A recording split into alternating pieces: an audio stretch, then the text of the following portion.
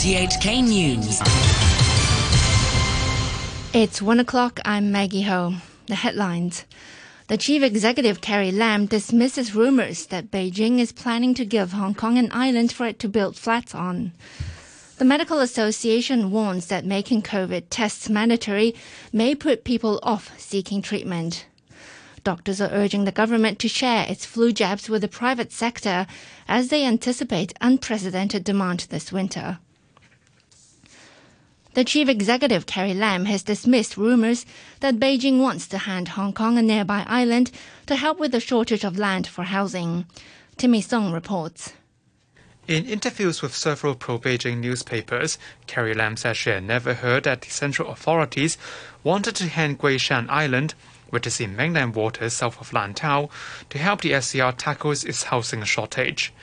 She says such a proposal would sabotage Beijing's policy to protect the environment, and it would be better to reclaim land in Hong Kong. She also complained it's much tougher to free up land for housing these days than in 1997, when she said people didn't care about Victoria Harbour, wetlands, or heritage conservation. Mrs. Lam also said her delayed policy address would include measures to help the aviation industry recover. She said it was critical to speed up the airport's recovery, given the opening of the third runway in just a few years' time.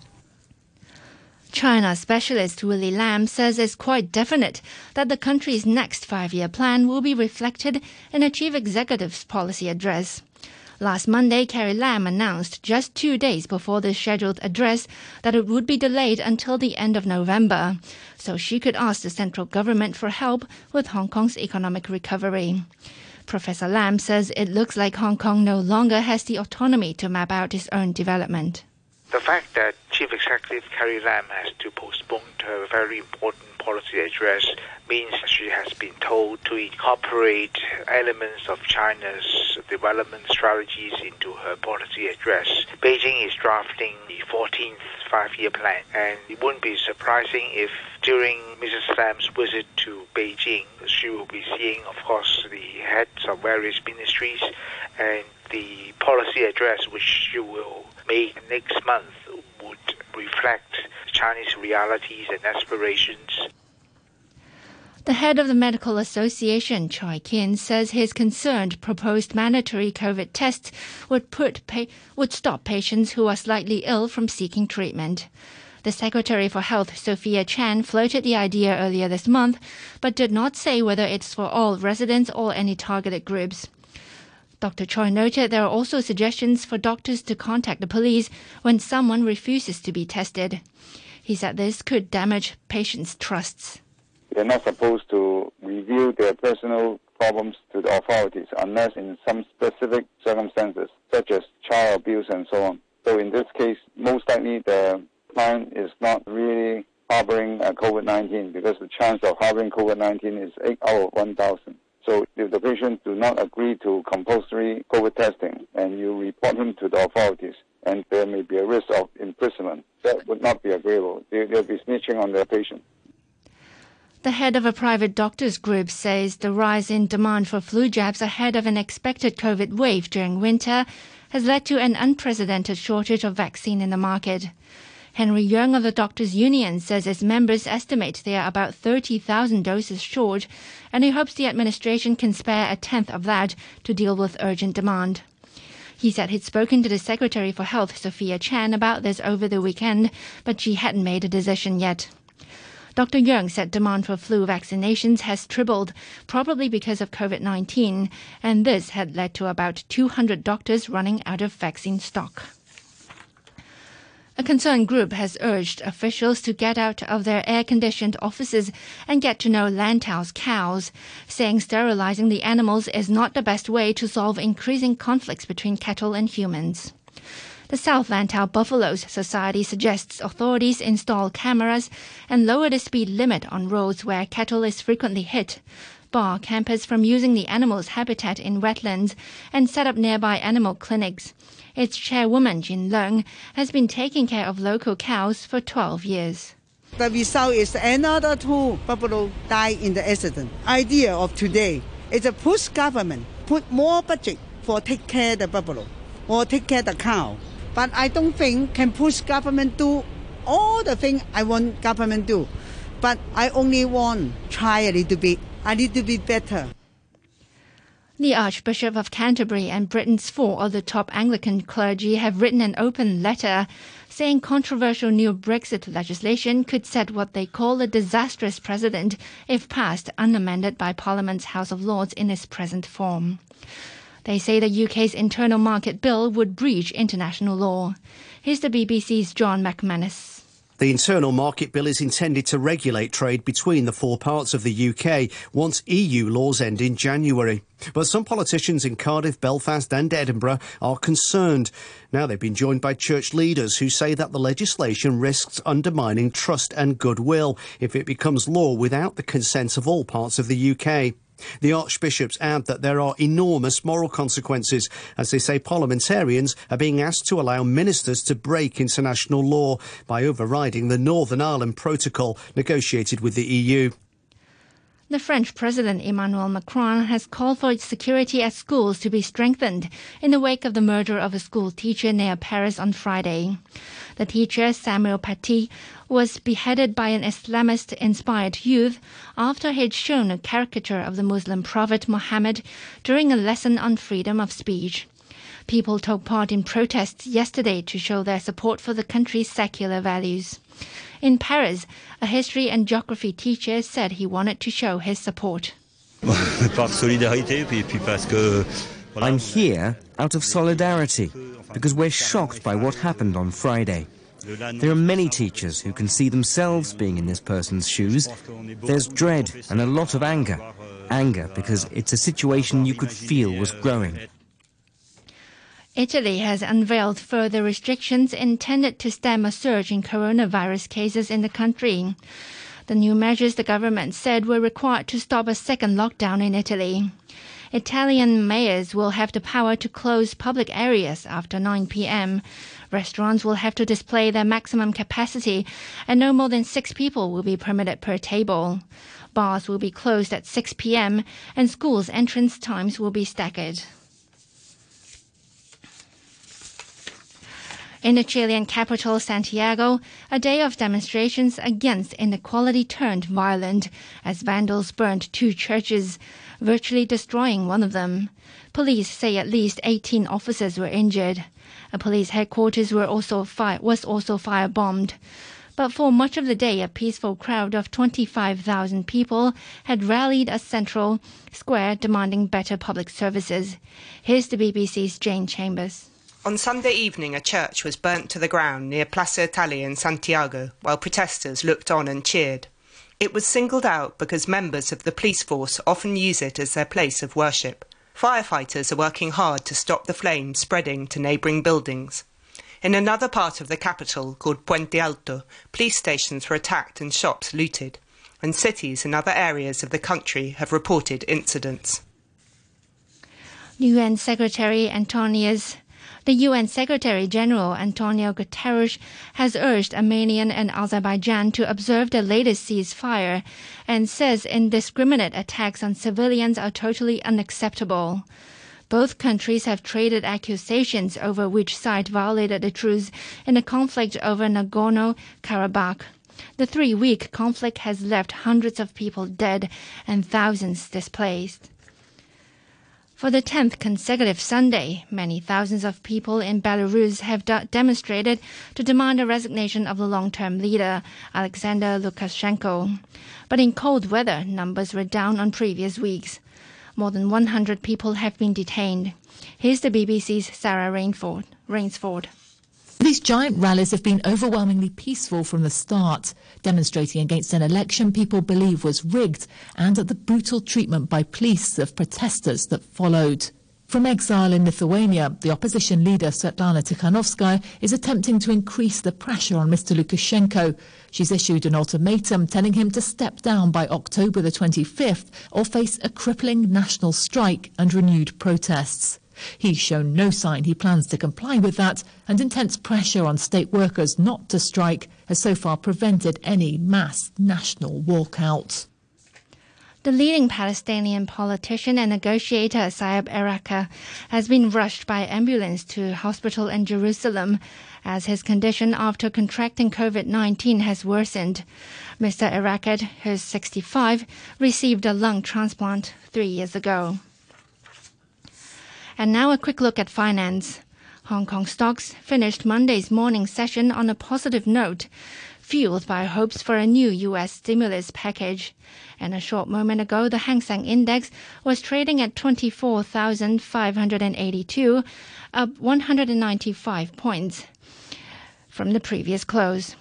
Currencies and the U.S. dollars was trading at 105.42 yen.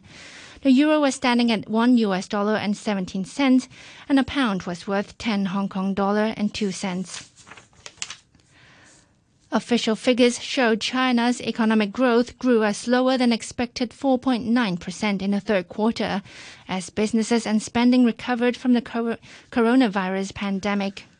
It followed 3.2% GDP growth in the second quarter. For the first 9 months of the year, China's economy grew 0.7%. A spokeswoman from the National Bureau of Statistics, Liu Aihua, warned of uncertainty ahead. As we see this trend of improvement, we also need to take note that the pandemic situation outside China is still serious. The international environment is still filled with uncertainties. Effective demand is still insufficient. The recovery of different sectors and companies is still uneven. So there is need to further strengthen the foundation for continuous development of the economy. Industrial output expanded for the sixth straight month in September, rising 6.9% from a year earlier. Year-on-year retail sales edged up 3.3%, and fixed asset investment increased 0.8% in the first 9 months compared to the same period last year. Now to sports, here's Atom Jung. We start with baseball. The Los Angeles Dodgers have booked their place in the World Series for the third time in 4 years thanks to the long ball and some timely defense in Game 7 against the Atlanta Braves. Dodgers right fielder Mookie Betts made a leaping catch to steal a home run from Freddie Freeman, with the Braves up 3-2 in the fifth. Kike Hernandez tied the game in the next inning with a solo blast. Cody Bellinger followed with another dinger in the seventh, and the Dodgers won it 4-3. They'll face the Tampa Bay Rays in the 2020 Fall Classic, which starts Wednesday morning Hong Kong time. It's a matchup between the two best teams during the regular season. The Rays are also the third team from Florida to reach a major pro sports final during the pandemic. Now to football in the English Premier League, where Aston Villa's impressive start continues. They've made it 4 wins out of 4 after Ross Barkley hit a stoppage time winner against Leicester in a 1-0 victory at Villa Park. Barkley has impressed his manager Dean Smith since arriving on loan from Chelsea. He's got a great work ethic and great work rate. He covers the ground on the pitch, and you can see the link-up he's got with Jack Grealish and John McGinn and Douglas Lewis. They've got a really good understanding already, which shows that he's a top player. West Ham United came back from 3 goals down with under 10 minutes to go to rescue a point in a stunning comeback at Tottenham. Their equalizer from Manuel Lanzini came on the 94th minute. West Ham manager David Moyes felt he did the right thing by sticking with the players he selected. It's one of these moments you get in football, not very often. You come from 3 down at, probably... at one point you're saying how bad could this get, because we were 3 down probably after 15 minutes or so. But I hadn't thought we played badly in the first half at all. I thought we had actually played really well. Of course you can't say you play well and you've lost 3 goals in opening 10 minutes, but that's what I said at half time, and I think the toughest decision was not to make any decision at half time, because sometimes you feel that you have to do something for the sake of it. The plan was to make sure we don't go 4 down, and we said if we got 1 goal then we'll see what happens. So I think more importantly was the way we played. We controlled long parts of the game, and I think it's a growing confidence we've got at West Ham at the moment. Sheffield United picked up their first point of the season with a 1-1 draw at home to Fulham. Brighton and Crystal Palace also played to a 1-1 draw. And that's your look at sports. To end the news, the top stories once again. The Chief Executive, Carrie Lam, dismisses rumours that Beijing is planning to give Hong Kong an island for it to build flats on. The news from RTHK.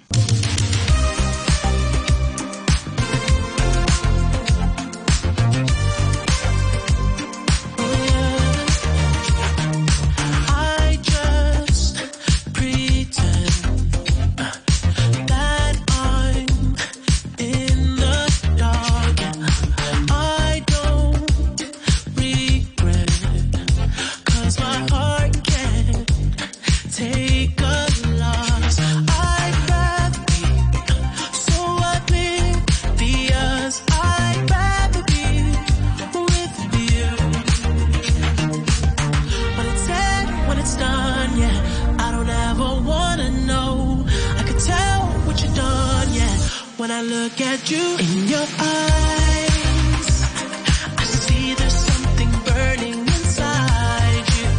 Oh, inside you, in your eyes. I know it hurts to smile, but you try to. Oh, you try to. You always try to hide the pain. You always know just what to say. I always look the other way. I'm blind.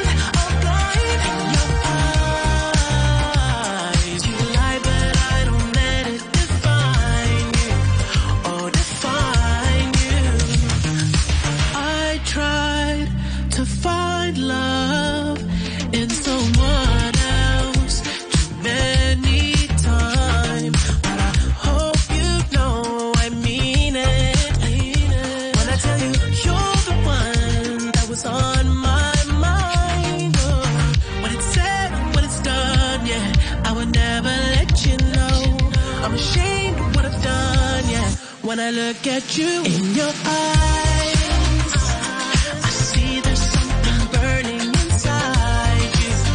Oh, inside you, in your eyes. I know it hurts to smile, but you try to. Oh, you try to. You always try to hide the pain. You always know just what to say. I always look the other way. I'm blind, I'm blind.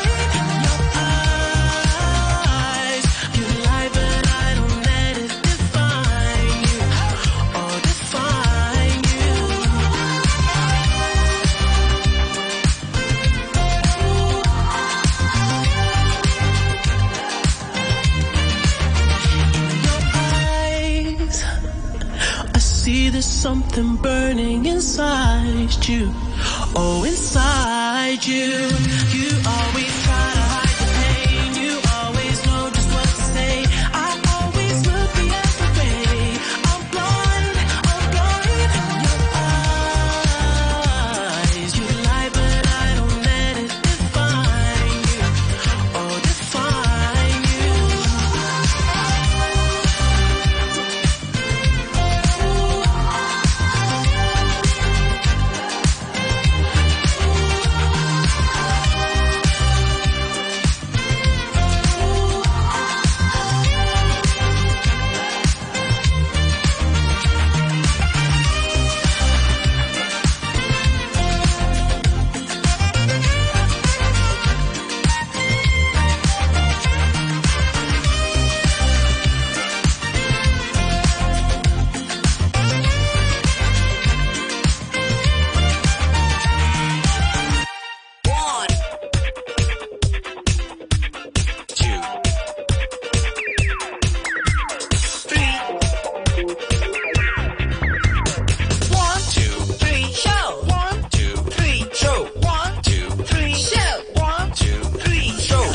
Good afternoon and welcome to the 123 show with me, Noreen Mayer, on this Monday afternoon. Monday the 19th of October is today's date. Many thanks to Phil for the morning brew, and also many thanks to Carolyn Wright sitting in for me last Friday. We have a very busy program for you. We've got a full house today. Just after 1:30, we'll be chatting with Catherine Platt. who is the executive director of the Hong Kong International Literary Festival, and she'll be chatting about what's on this year. What an interesting year. We're still going to have some international and local authors for this year's event, and we'll wait for Catherine to tell us who we've got on.